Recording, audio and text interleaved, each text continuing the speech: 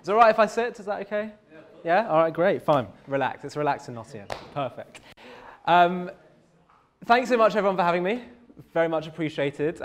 Great to be in Nottingham. What I want to do was start off by telling you a bit about my background, how I got to doing a Jewish channel, what it is that inspires me, maybe some of the challenges and plans I have for JTV, and then just also talk about Judaism more generally and why I'm passionate about Judaism, why I believe in the basic tenets of Jewish belief, and then just throw it out to you guys, basically. Sound like a plan? Yeah? Cool. So a bit about me, first of all. I grew up in North London, as I suspect some of you in this room did, or a lot of you in this room did. I grew up in like a traditional Jewish home. My mum grew up really not knowing much at all about Judaism and only found out that her parents wanted her to marry someone Jewish when she was sort of 16 and already started dating.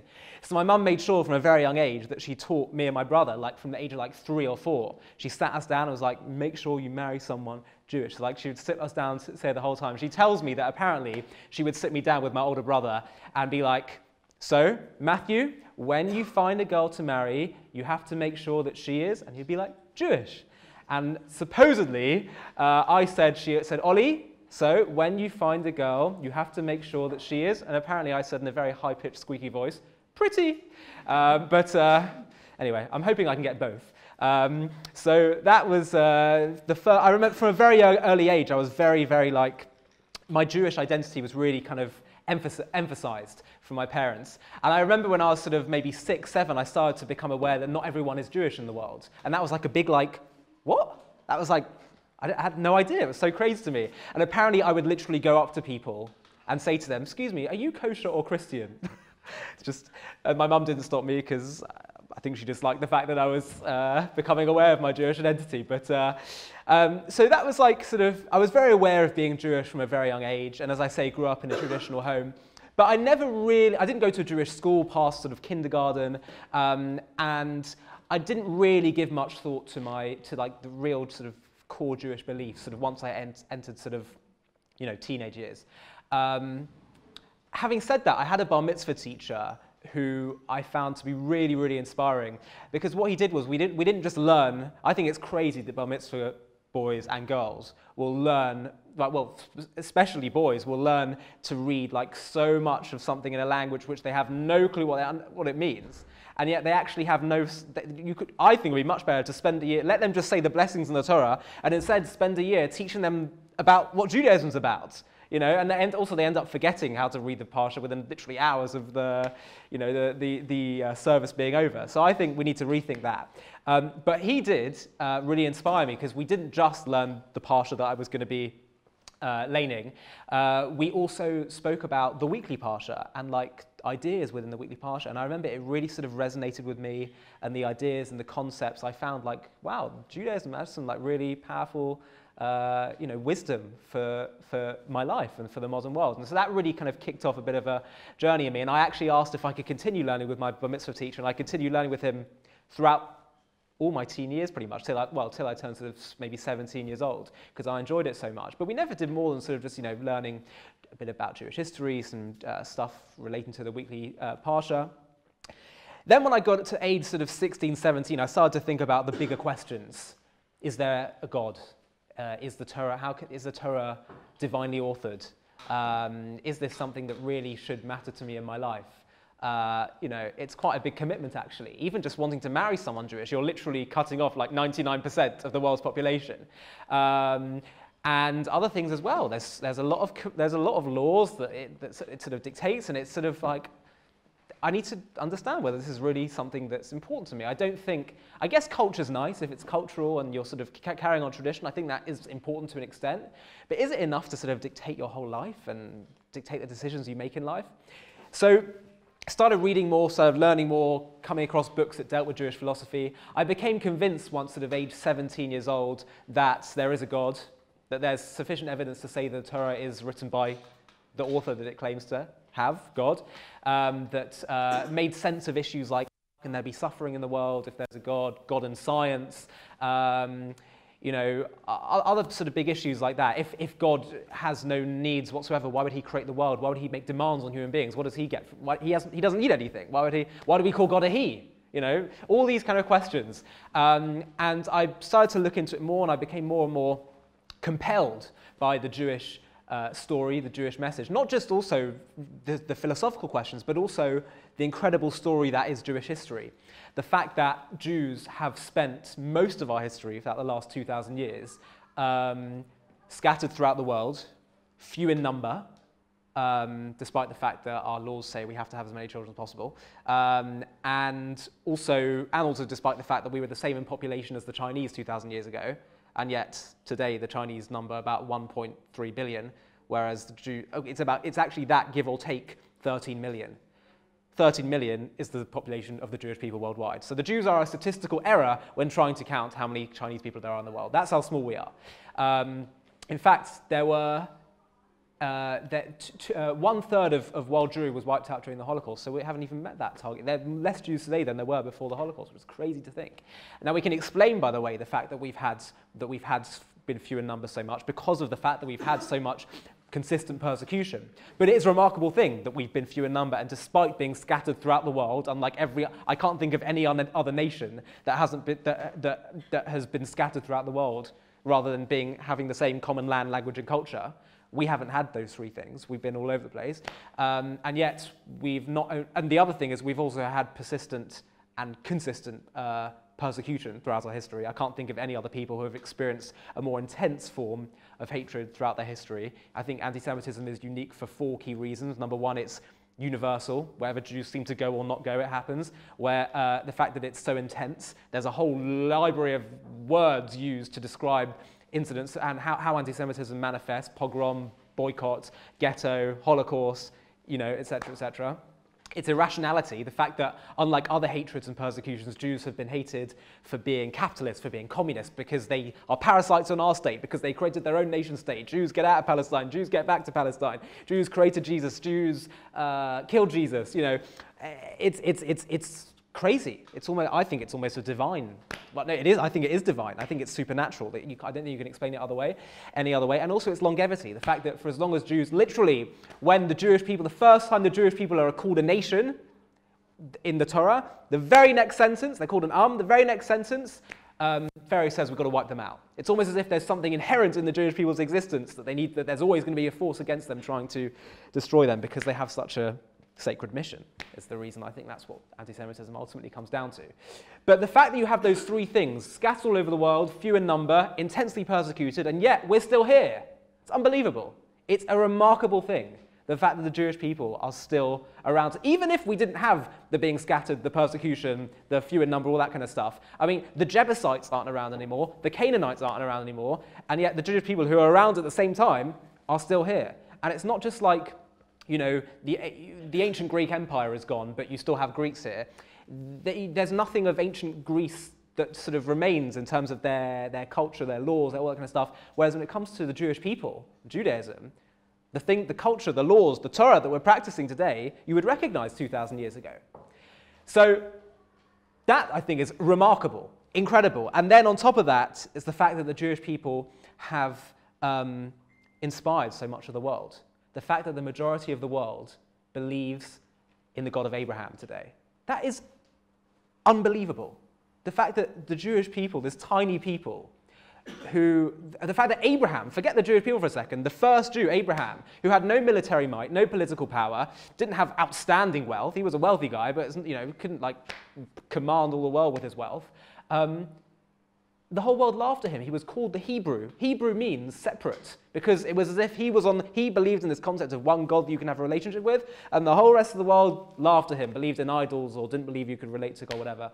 And he said, no, there is one God. You can relate to him. He wants a relationship with everyone. Every human being is accountable.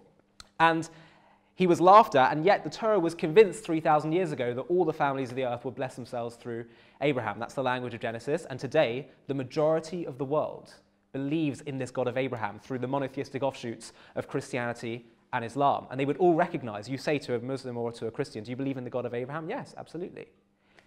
That's a remarkable thing. And there's also so many values that come from that. Western civilization is based on these Judeo-Christian values. The founding of America, which has been an incredible bastion of democracy and liberty, which saved Europe from tyranny of Nazi Germany, the founders of America were obsessed with the Hebrew Bible and with the concept of our rights and our liberties coming from God, not coming from man, because if they come from man, man can take them away.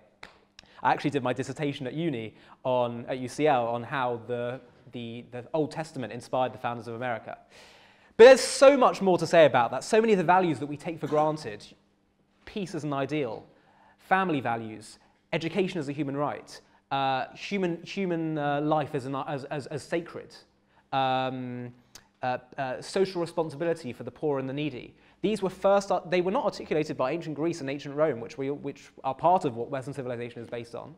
They were first articulated by the Bible, by the Hebrew Bible. So it's not just the fact that the Jewish people have survived, despite all the challenges they felt, but also the fact that we have had this remarkable impact on human history, on the world's value system. That's what really, sort of going back to my own story, that's what really sort of made me like, wow, this is an incredible people to be associated with during my teen years. Started to become more aware of, like, wow, this is extremely compelling. This is an amazing people to be a part of. This is a miraculous people to be a part of. But the real clincher for me was the fact that it's not just that all these things have happened, but also the fact that these things are all clearly foretold in the Hebrew Bible. It says you're going to be scattered all over the world. I will scatter you among the nations. You will be few in number where I lead you there. It says that you will be intensely persecuted. You know, your paranoia will fill your every day. But also, as the Torah is convinced that the Jewish people will not only survive, that the descendants of Jacob will not cease to exist, as it says in Malachi, but also that the Jewish people will be a light unto the nations. And all these things have happened. So it's just, they're so unpredictable, they're so unprecedented, but the fact that all these things have happened and were written thousands of years ago, to me, I think it's the most plausible argument is that this is written by a being not bound by time, aka a God. So that for me was a big mind shift, which sort of shaped my sort of foundations in commitment to Jewish practice and to Judaism. And then I went on, but it wasn't enough to really make me transform my whole life. What really sort of got me going was a trip to Poland when I was in my last year of school.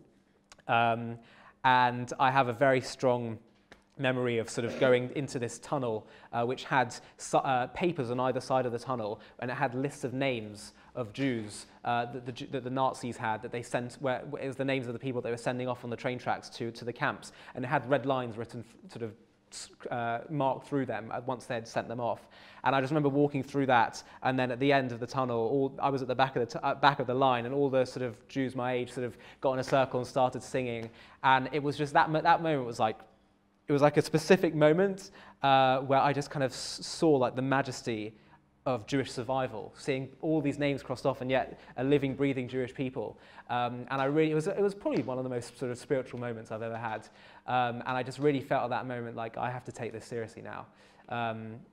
I have to take my sort of responsibility to my people, to the Jewish people, seriously. And so I decided, literally at that moment, I'm going to yeshiva. I'm going to study in Israel. Didn't really know what yeshiva was.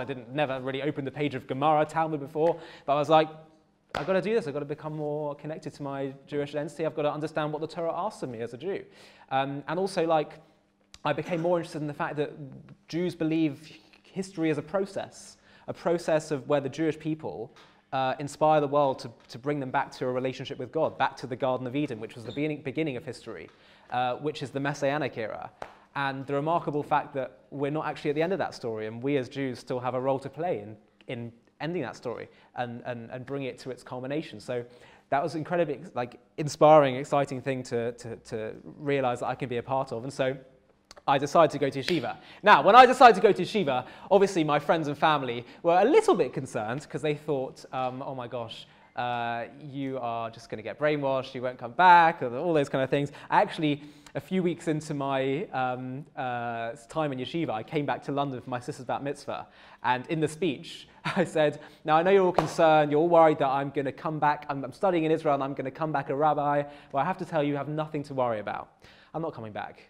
Um, and I said, honestly, if I had £1 for every time someone told me how worried they were about me becoming all like religious and brainwashed, then I'd buy myself a really nice black hat. But they didn't go down so well, actually. But no, anyway, I'm kidding.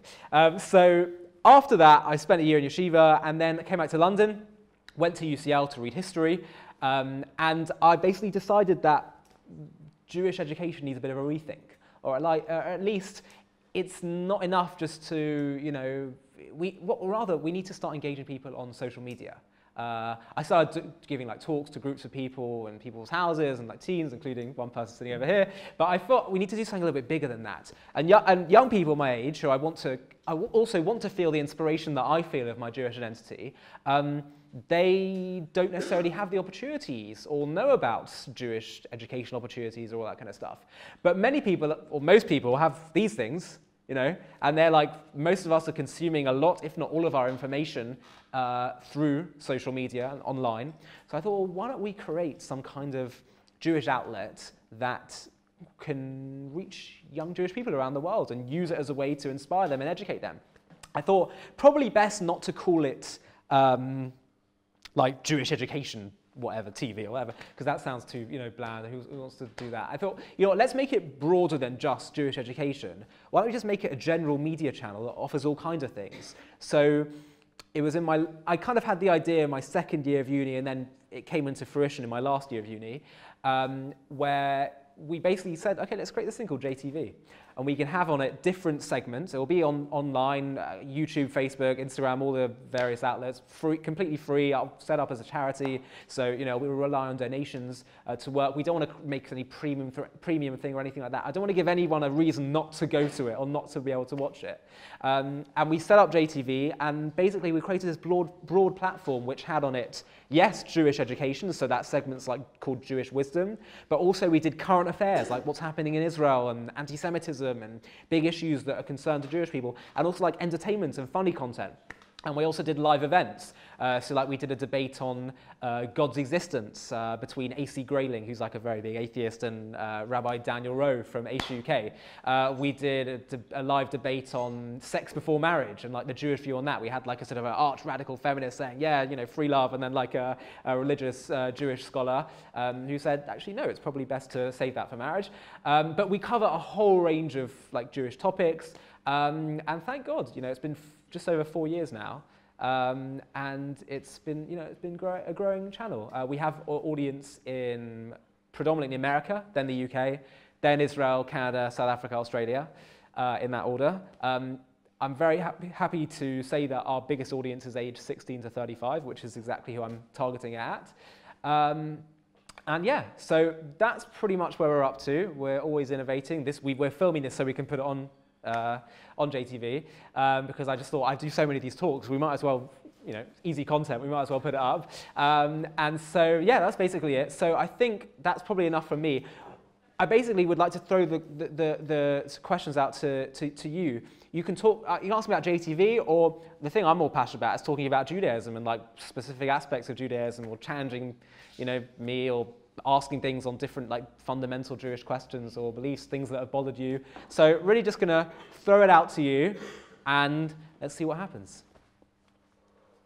Awkward silence. Yes, but we have to, there's a roaming microphone, so we're gonna have to, you have to grab the microphone. Nice, you got it. Doesn't look like a microphone, does it? No, it's cute. So thank you very much for coming to speak. Your story was very interesting. What's a particular highlight or funny moment of your time working on JTV or for JTV? Ooh, I'll tell you what was a really interesting moment. We just when we actually started launching in sort of February 2016, this is when the whole sort of Labour Party anti-Semitism thing started to manifest. Something that we've been completely saturated now. We just don't want to talk about it anymore. But this was just sort of starting to begin at this stage, because you had Jeremy Corbyn become leader of the Labour Party. And he himself, I personally believe, is anti-Semitic, or at least he's said and done things which are anti-Semitic, such as say that Hamas is working for peace and social justice. That is an anti-Semitic thing to say. You're endorsing a genocidal organization. The fact that he complained that the BBC has a bias against saying Israel has a right to exist. The fact that the whole thing with the mural. But what was interesting is that it was just after Ken Livingstone made those comments about, Hitler was a Zionist, that kind of stuff. And Jeremy Corbyn got Shami Chakrabarti, who was a human rights lawyer. He said, will you please make a report into anti-Semitism in the Labour Party? Obviously, his intention was, let's just make a report and we can sort of just put the whole thing under the carpet. So she did this report. I think it sort of came out very quickly after she was commissioned to do it. And what was very weird was that she actually joined the Labour Party just as she started to do the report, which I found very strange. She said, this is so I can be objective. I'm like, how does that make you objective? That makes you subjective, surely, but that's what she said. And so she produced this report into anti-Semitism, and the report began, the first words were, the Labour Party is not overrun with anti-Semitism. That were the first words of the report, which is obviously the first thing people will focus on when they read it, and obviously implies, she's trying to downplay the issue, she's trying to whitewash the issue. And already some sort of Jewish bodies and organizations, Jewish heads were saying this is a whitewash, whatever. And she didn't actually reference any witness statements in her report. But what I did was we managed to invite her on to JTV. It was a relatively new organization. She didn't really know much about it. So we said, we'd like to give you a chance to tell us about your report, And so the interviewer we had was a guy called Alan Mendoza, who's sort of very precise and very, he was on top of his facts. And I don't know whether he got some inside information or something like that, but he asked her during the interview, I wasn't so sure how it was going. It was going okay, we sort of got her on a few points, but he asked her during the interview, about halfway through, do you have any political ambitions? And she sort of started to get a little bit uncomfortable. And he said, well, have you been offered anything, in return for this? And, maybe a seat in the House of Lords?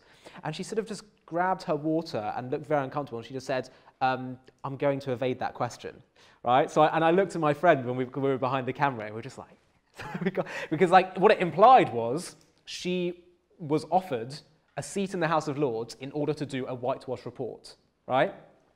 And so I thought, this is a good story, this is quite fun. Anyway, we released the video. Someone said, Ollie, turn on the TV the next day.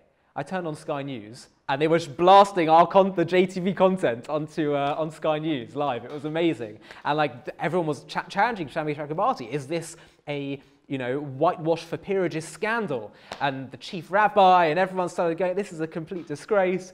And it was a real expose, actually. It was quite remarkable. So I'd say probably that was one of my sort of highlights from doing JTV. Yeah. Who's next? Anything. Can be JTV, can be any Jewish question that's bothered you, anything. Can't promise I'll be able to answer it, but can try. Yes? Thanks again for coming. Not meant in a rude way in any way, shape or form. Just something I personally struggled with was remaining objective and not and removing information from past experience when considering an issue. So working in the media and obviously your connection to Judaism, how do you work, or what measures do you take to maintain your objectivity? With regard to what specifically? Well, it's quite open. So potentially, politically, Judaically, so not using your links to Judaism or your Jewish beliefs as a mandate for a belief, but rather other ideas, necessarily if that's something you do. Look, the first thing I would say is I personally consider myself like a skeptic in a sense, which is strange as someone who believes in God. Certainly when people try to suggest conspiracy theories, I'm always the first to be this is ridiculous, don't go down that route. Some people come to religion and all these things through emotion, or they had a nice experience at a Shabbat table, or something happened to them in their life. For me, it was a lot more I sort of came to religion through rational thoughts. The question is, you're saying once you're sort of down that path, how do you remain rational? I would say not rational, objective. Objective, yeah, okay, fine, objective. I personally think I personally consider myself just trying to be as objective as I can. However, JTV does not brand itself as being an objective channel. We are subjective. We are partisan. We're we have certain. we'll invite people on to debate all kinds of things, but we are pro-Israel. We don't go into like settlements, not settlements, Bibi, Gantz, all that kind of stuff, but we're pro-Israel. We are, you know, I do believe in certain Jewish beliefs and principles, and I will sort of teach them and espouse them. So in a sense, we're openly subjective in that sense. But I try to be as open and reasonable as I can. I think the danger comes in media where people present themselves as being objective, where in fact they're not, they're partisan. But we are openly partisan. We openly have certain things we're trying to push. Thank you. Charlie, my former student. What is your view on evolution, and would you say it has a part to play in Judaism? Good question. Good question. So I first of all have to confess that I'm not like the top best scientist out there. You know, I've studied history at uni, but I do try to understand these questions because every thinking person, every thinking Jewish person, every thinking Jewish believing person should ask these questions when it comes to evolution. It really comes into a bigger question in general about God and science, and you know, how does that all work, and what the Torah says about the nature of the creation of the world, and how does that fit into what we know about the age of the universe, how humanity came to be, all that kind of stuff. We have a detailed video of this on JTV. There you go, so you can watch that. I think it's called something like, if you just type in God and Science, JTV, into YouTube, you'll find it. But I'll touch specifically on evolution. There isn't necessarily anything that contradicts between, there's no clear necessary contradiction between the Jewish account of creation and evolution. The first reason being because the 6 days of creation, many commentaries don't see it as literal. One of the obvious examples being the fact that the sun was only created on day 4. So what was a day we defined by, you know, the sun and as being, you know, night and day. So like, what actually were these days? So some commentaries think it was a 24-hour period. Some people say no, it was much longer than that. So if it was much longer than that, if it was actually millions, billions of years, then within those 6 days, it's perfectly plausible. There's nothing to contradict that, you know, that evolution took place within that process. Having said that, there is actually one part of evolution that still remains the biggest mystery. We can understand, and we've made sense of how you get to humanity from the first living cell, which is that through a process of natural selection, the stronger characteristics survive while the weaker ones die out, and eventually you get to complex beings like us and other animals.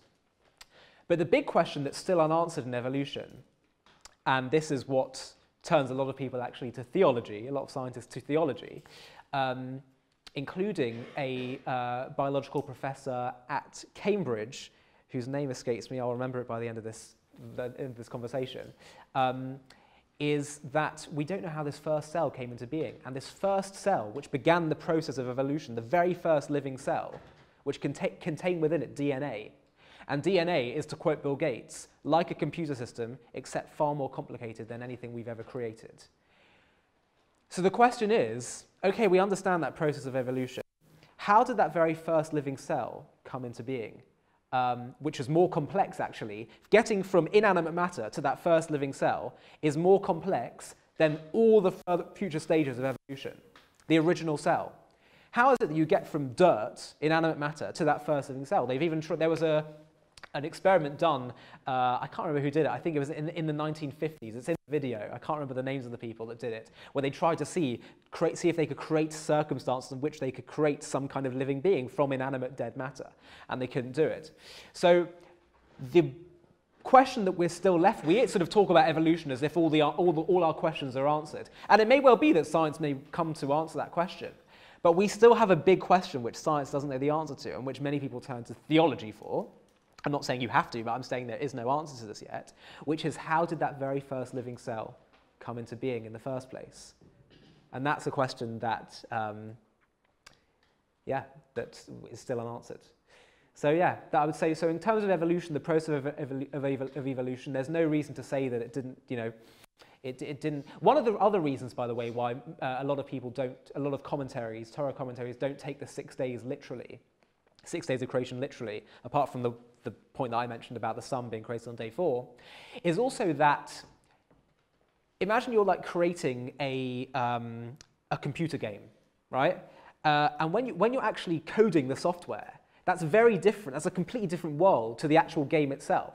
Like imagine if you were one of the characters in the game, you would have, when you're actually in the process of creating, they couldn't even conceive of what that's like, the creating of the game itself, the coding of it.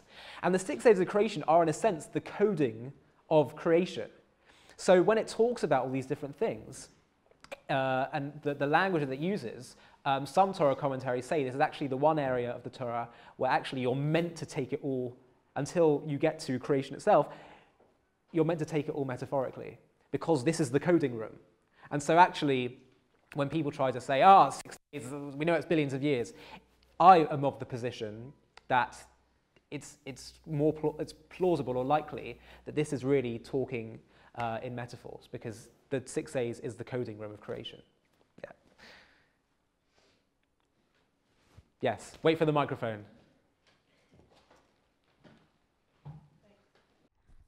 How do you decide what you're going to put on JTV, and like, does anyone approve the content that you have to put on? I just get out of bed and I'm like, what should we do today? No,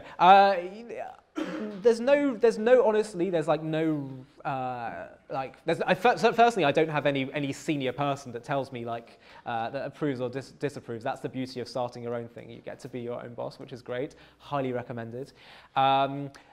But in terms of general content, I have some like close friends, and we have trustees of the charity. I bounce ideas off. Sometimes I'll approach speakers, or they'll approach me and they'll say, I really want to talk about this topic or that topic, and we say, great. Generally speaking, we have 3 main segments: Jewish wisdom, current affairs, entertainment. So that's always sort of focusing my mind in terms of, okay, well, what do we need to do to keep that with that theme? Having said that, we've also started doing like crash courses now, that sort of directs me in terms of what the content should be. So we're doing a crash course in Jewish history on JTV. We've just got up to really early stages, the Jewish people entering the land of Israel. We had like a lot of preamble, they each like 5-minute videos. There's a lot of preamble at the beginning, like talking about like the fundamentals of how Jews understand history. We're doing a crash course in anti-Semitism with an amazing Jewish historian called Trudy Gold. We're doing a crash course in God, like all the big questions around what is the Jewish concept of God, with a guy called Rabbi David Aaron. All of these are like 5-minute videos. Any other? We did a crash course in mental health. So that's like the new thing that kind of, once we decide what a crash course will be, we can kind of know, okay, we know sort of what rough area of topics we're going to go into. But often the great thing as well about doing our own thing and running on a relatively lean budget is that we're open to all kinds of things. And if if there's something new that happens in the world or a new area of interest, we're happy to go there, we're happy to do it. Yeah, and I've also managed to make contacts with like people in Israel and America, like people that also make their own videos and personalities, and some people that want to collaborate with us. So yeah, there's always like a stream of content that I'm thinking of putting out, and like we always have a backlog that we're ready to release, but always up for doing new things and finding new ideas. Yeah. How would you distinguish the difference between anti-Semitism and anti-Zionism? I wouldn't. Next. So it's a good question. Again, we also have a video on this on JTV, so you can watch that. It's called, I think it's called Why Anti-Zionism is Anti-Semitism, with a guy called Eylon Levy, who's I think he's an I-24 news presenter. I hope I get that right, but I think he is. And I think basically it gets a little bit confusing when you deal with Jewish anti-Zionists, especially religious Jewish anti-Zionists. But let's just speak broadly first, and then I'll deal with the religious Jewish anti-Zionists. The reason why I think anti-Zionism is anti-Semitism is because if you believe that all peoples have a right to self-determination in a homeland, except for the Jews, hence the name anti-Zionist. Zionism means belief in the right of the Jewish people to self-determination in their ancient homeland, then you have a clear double standard against the Jewish people. That is persecution against the Jews, right? The exception I'd make is if you don't believe that any state has the right to exist, that no people have the right to their own self-determination, then I think that's, you know, a problem. And then the other issue is people say, well, maybe Jews have a right to a state, but they can't steal land, you know, from. But then you need to get into a little bit more detail of the history, and you understand. And it's very, very clear that while it's perfectly legitimate to say that the Arabs have a legitimate claim to the land, it's equally, or if not more legitimate, to say that the Jewish people have a claim to the land, given their history, given the fact they've always had a presence there, given the fact that the last nation state in Israel was a Jewish one. There's never since that point, it's always just been other empires and other countries taking control of the land. And the fact that the Jews have always been prepared to divide the land and split the land. And the only time really you had conquering of Arab territory was when Jews were engaged in a defensive war. So that, again, is why I think it's, you know, to say the Jews stole the land, it's illegitimate. It's just being blind to history. Also taking into fact all the suffering and anti-Semitism they've experienced. You know, these people have a right to live somewhere. They need to have a right to exist. They need to have some level of self-determination. But the principal point is, if everyone has a right to self-determination, but the Jews don't, that's a double standard. That's anti-Semitic. Now, what happens when you have Jewish people who are anti-Zionist? Let's deal with first secular Jews who are anti-Zionist. Well, in that instance, if I'm Jewish, I'm secular, and I say Jews, you know, love money, all Jews love money, is that any less anti-Semitic just because I'm a Jew that's saying it? No. It's still, you can be, you know, newsflash, you can be anti-Semitic and Jewish at the same time, right? We have a lot of people who are like, we call David Hirsch, who's a historian that talks about left-wing anti-Semitism, talks about as a Jews, who like say, as a Jew, I think Israel's disgusting. You know, the only time they utilize their Jewish identity is to bash Israel, right? So you can be Jewish and you can be anti-Zionist, which is anti-Semitic. Now, what about religious Jews? Like the Neturei Karta, who, by the way, people say, oh, it's the Haredim, they're all... No, it's a very, very tiny sect of the radical religious right called the Neturei Karta. Most Haredim are, you know, cooperate, support the existence of the State of Israel, but the Neturei Karta are a very small sect who say, no, we, as Jews, should not support the existence of the State of Israel. I would still say that what they're doing is a form of anti-Semitism because you're holding the Jewish people to a different standard to everyone else. You're saying they don't have the right to the land of Israel. But it's important in that sense to understand they have a very specific intention and motivation, which is that they believe they're religiously authorized to do this because they believe that the Torah or the Talmud says that the Jews have no right to create a state of Israel until the Mashiach comes. So I would say in that instance, first of all, consider the harm they're doing. I mean, yeah, they are doing some harm. We should try and fight back against what they're doing. But, you know, what they're doing is inspired by how they view religion. They're not inspired, let's say, by, you know, let's say radical Islamic extremism, which also calls for Jews to be killed worldwide. So, you know, a little bit less concerns about the Neturei Karta in comparison. But yes, I would still say at the end of the day, they just believe their position is a form of prejudice against Jews. It's just religiously inspired from their perspective. And so it's a little bit more nuanced in their instance. But generally speaking, if you come across someone who says the Jews stole the land, they have no right to exist, at best they're ignorant, and at worst they're engaging in a form of anti-Semitism. But always best to educate when you can, because most people it's just tends to be this lack of awareness. At the back, just wait for the microphone. Yes?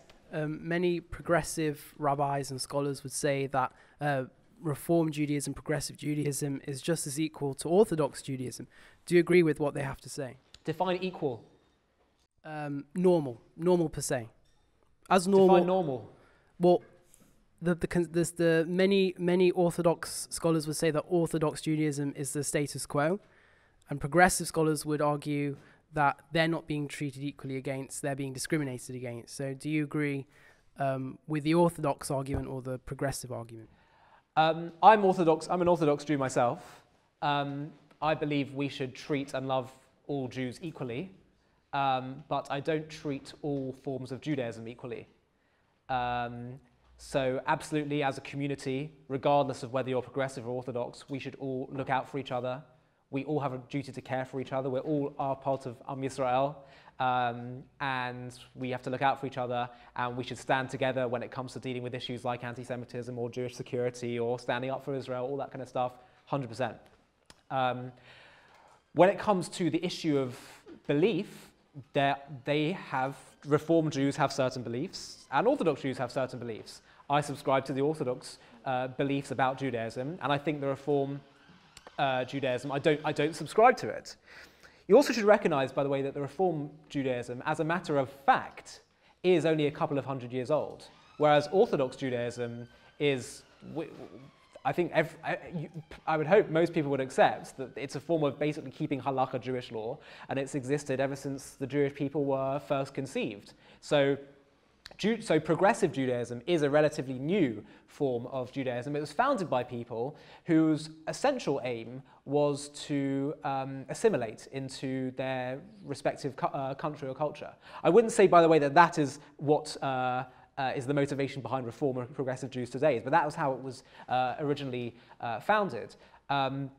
But the basic difference between Orthodox Judaism and Reform Judaism is that Reform Judaism doesn't believe that Jews necessarily need to be bound by halakha, by Jewish law, as has been practiced for thousands of years, whereas Orthodox Judaism does. There's differences of opinion within the Reform camp in terms of whether the Torah is written by God, whether the Jewish people are still bound by the laws of the Talmud and our rabbis and our sages, but Orthodox Jews are absolutely clear that we are, and that's the tradition that's been passed down for centuries. And I'm just very, very clear that that's what I believe, and I think I've concluded sort of through my own reasoning and studying that that's what I believe in. So I think that I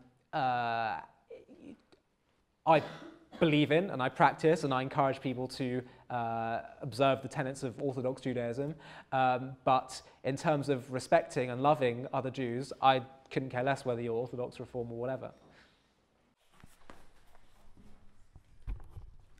Hi again. To what extent do you think faith comes into believing God in comparison to logic? Great question. Amazing question. Again, we have a video on this on JTV. So I think the video is called, we have a playlist called Jewish Philosophy, and one of the videos is what is faith, or something like that. If faith is knowledge, knowledge versus faith, something like that. Great question. I've just told you that I think it's rational to believe in God, that it's rational to believe that God wrote the Torah, and that Judaism is rational. But then what does faith mean? What does it mean to have faith in God? Doesn't faith mean I don't have enough knowledge, I don't have enough evidence, therefore I'm just going to believe? You got to believe, Like, I'm going to have a leap of faith. Isn't that what leap of faith means? Or blind faith? Like, I can't see everything, but I'm going to go for it, And we have a word for faith in Hebrew, which is, anyone? You'll kick yourself when I tell you. Emunah. There you go. Emunah. So what does it mean to have faith? Like, what does Judaism demand of us? Does it demand of us to suspend our intellectual faculties and just believe in God? I personally think that's stupid. Like, I might as well believe in the tooth fairy. Like, if there's not enough evidence, I'll just suspend my belief, my intellectual capacities, and I'll just believe in the tooth fairy. Like, that doesn't make, like, I'm not going to believe in something, I'm not going to commit my life to something if there isn't sufficient evidence behind it. I think that's reasonable, and that's why I'm not going to believe in the tooth fairy. And so the question then becomes, well, what do we mean by faith? Certainly, by the way, in other religions and other traditions, they all talk a lot about faith, how you need to, there might not be enough evidence behind something, but you've just got to submit to it. I do think there is sufficient evidence to say that it's more plausible of the options that there's a God who's directed history, who is directing Jewish history, who's written the Torah, all that kind of stuff. So then what do we mean by faith? What does emunah mean? Rabbi Tatz explains it beautifully, Rabbi Akiva Tatz. He says it's just a very simple change in the translation. Emunah doesn't mean faith, it means faithfulness. What's the difference? I can know, as a matter of fact, that smoking is bad for me. As a matter of fact, I know smoking's bad for me. But I can still decide to go ahead and smoke 20 cigarettes a day. I don't smoke, by the way. But I can still decide to do that, especially when I start getting addicted, right? Then you start to have your impulses, your desires are telling you want to get. You can still know. I can know I want to lose weight. I can know that I must not have that chocolate brownie that my mum's just made. But your impulses, your desires, your emotions, oh, you feel so bad for yourself, you know, you've had such a tough week. What's one brownie going to do, you know? You can know something is true and yet choose to ignore it or choose to lead a life that's different, that's not in keeping with what you know to be true. It's called cognitive dissonance. I can know something's true, but I don't go ahead and lead a life in accordance with that. The same is exactly true of faith, religion. Faith, emunah, means faithfulness. It means being faithful to that which you know to be true.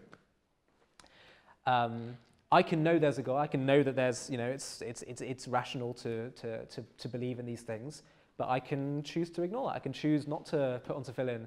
I can choose not to, you know, pray. I can choose not to be kind to that person. I can choose to, you know, just quickly, just if the waiter forgot to add on that extra thing to my bill, I can choose just to, you know, whatever, ignore him because, you know, whatever, or maybe there might be a God, but, you know, well, I'll deal with it, or God will, you know, he'll forgive me, or whatever it is, I'll deal with the consequences later. Emunah in Judaism means being loyal and faithful to that which you've already concluded to be true.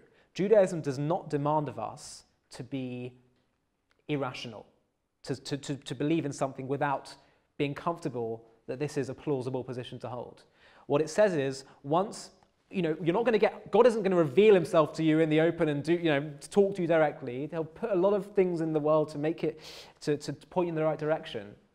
But your choice then is to decide, am I going to be loyal to that? Am I going to follow through with that? Am I going to lead life in accordance with that? And by the way, that's a challenge every single day.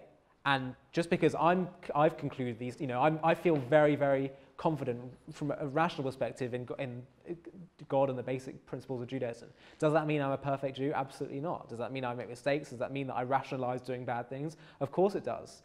Emunah is about, also the other challenge is, does it mean that I have faith, have trust in Hashem when difficult things happen in my life? It's really difficult, especially as you don't see God, and we're also inbuilt. Not only do we have physical drives and emotional stuff and that kind of stuff, we also are told that we have something called a Yetzer Hara, which is a voice within all of our heads, and which is called the evil inclination, which actually is trying to make us the best person we can be. But it's doing that by giving us all those skeptical voices and those voices of fear and doubt and worry and all that kind of stuff. So emunah, faith, is translated as faithfulness. It's being loyal to that which you know to be true. And just as a side point, in terms of people say, I would believe in God if he revealed himself to us, just as an aside point, we do actually kind of concede that point, because God does say, actually, I do need to reveal myself at one point throughout history. And he does at Mount Sinai. Now people say, well, yeah, but how do we know whether that happened? That was thousands of years ago. Interesting to note that the only religion that's ever made the claim that God revealed himself to a group of people, when I say a group, I mean more than one person, is Judaism, is the claim of the national revelation at Mount Sinai. Isn't that odd? The fact that you'd expect, surely if you can get away with that, such a false claim, surely another religion and other people would try and get away with that claim as well. Something to think about. We did a video on that called National Revelation. Type in that to JTV, you'll find it, where I go into that in more detail. But interestingly, the Shema, which is our declaration of faithfulness that we say twice a day, the last letter of the first word and the last letter of the final word of the Shema is an ayin and a daled, and they're both bigger than the other letters, because when you put ayin and daled together, it spells the word witness, because it's implying that our faith, our belief, is based on the fact that we were once witness as a nation to God revealing himself. But what it's really saying is that you can be witness to God in the sense of you can see things that point towards God, but still you have to declare this twice a day because of that cognitive dissonance thing. We can still forget, we can still go back into our old routines, we can still get pulled by our environment, by our friends to do this or that. You have to constantly declare the Shema twice a day to remind yourself of this thing. And the reason why we're meant to actually cover our eyes when we do that, when we say the Shema, is because of the very fact that when we look at when you look at the world, things don't necessarily all add up. There's suffering in the world, there's challenges in the world. We have challenges in our life. We also have so many things that are pushing us this way, that way, whether it's friends, whether it's our own motives, our own desires, our own impulses. And the purpose of shutting your eyes is just to say, you know what, things don't make complete sense to me, but I'm going to learn to hear the voice of God in my life. That's why we say the word Shema Yisrael. We don't say Ro'eh Yisrael, see Israel, the Lord is our God, the Lord is one. We say hear Israel, the Lord is our God, the Lord is one. And an interesting point about that, when the Jews were at Mount Sinai, the Torah says that they saw the sounds of the blast, of the noise that were coming from the mountain. That's weird, odd language to use. They saw the sounds. What does that mean? You hear sounds, you don't see sounds. And one explanation given is that the difference between seeing and hearing something is that when you see something, you can take it in all at once. You see a picture, you take it all at once. When you hear something, when I'm communicating with you, you hear word after word after word, decibel after decibel, and you have to slowly put it all together and build a picture in your head of what I'm telling you. But at Mount Sinai, they had this all-encompassing experience of the infinite, of God speak to them, that everything happened to them at once, basically. It was they transcended the finite. They transcended that which of hearing things bit by bit. And so it was an all-encompassing experience. But what it's telling us when it comes to the Shema is that we say, hear, O Israel, when we declare our faith, not see Israel. Because hearing, also think about it, it's about hearing, isn't about you see everything immediately and it all makes sense. It's about putting one thing together, another thing together, another together in your mind. Not necessarily things all making sense in front of you, but taking a step back and thinking about this and that and the other, and then it can all come together. Even if you don't see God in front of your eyes, it's more of a slow process of putting all the pieces of the puzzle together, and that's what faithfulness is. That's why we say Shema Yisrael, hear, O Israel. One last question? Okay. Yes. So I'm very proud to be Jewish, and I'm very open to people that I am Jewish. Why should I wear a kippah? Great question. I'll tell you what, when I started wearing a kippah, that was like probably one of the biggest transitions I made as a Jew. I don't say that to put you off. I encourage you from wearing a kippah. I think it's an amazing thing. But basically it means I'm now identifying as a Jew to the world. Right? People don't necessarily know if you're Jewish. They know if I'm Jewish now, and I'm immediately. It's so funny. When you make a good impression on someone to a non-Jew, it's called a Kiddush Hashem. And if you make a bad impression to them, and they think, oh, Jews are like that, how terrible! It's called a Chilul Hashem, which means to desecrate God's name. So some of my religious friends, they have what's called a Chilul Hashem cap, which they wear when they drive sometimes, if they're going to drive quite fast somewhere, because they don't want people to think badly of Jews, which is probably quite a bad thing to do. They should probably just drive a bit slower. Having said that, it was quite a big thing when I put on my kippah, because you are now announcing yourself to other people that you're Jewish. You have to decide whether you're prepared, whether you're ready to do that. But I'll tell you, at a basic level, if you just want to keep Jewish law, this is part of Jewish law. It's for men to cover their heads. At a basic level, that's what I'd say. But I'd say do it if you're ready to really embrace growing in your Jewish observance. You're happy for people to know that you're Jewish. But the other thing I would say is that what does it mean to identify as a Jew?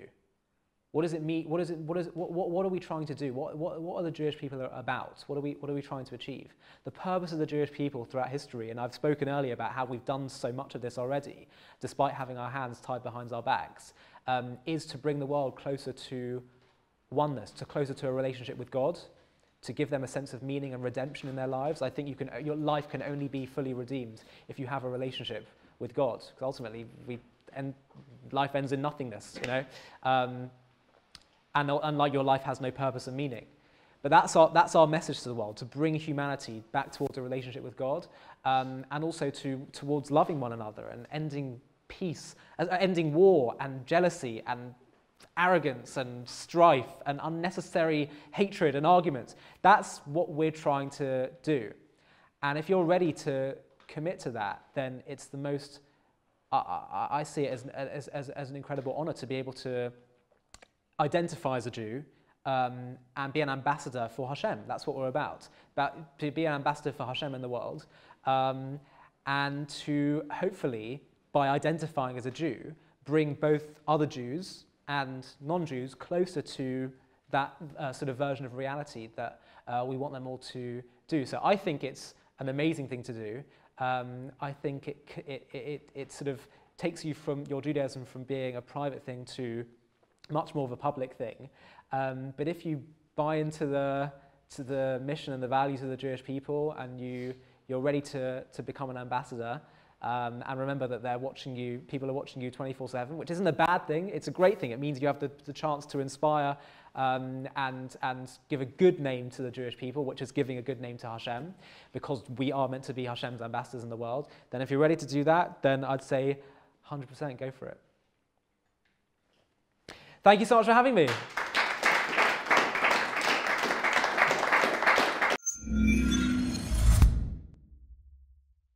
To stay up to date with JTV content, click subscribe here if you're on YouTube and hit the alarm bell.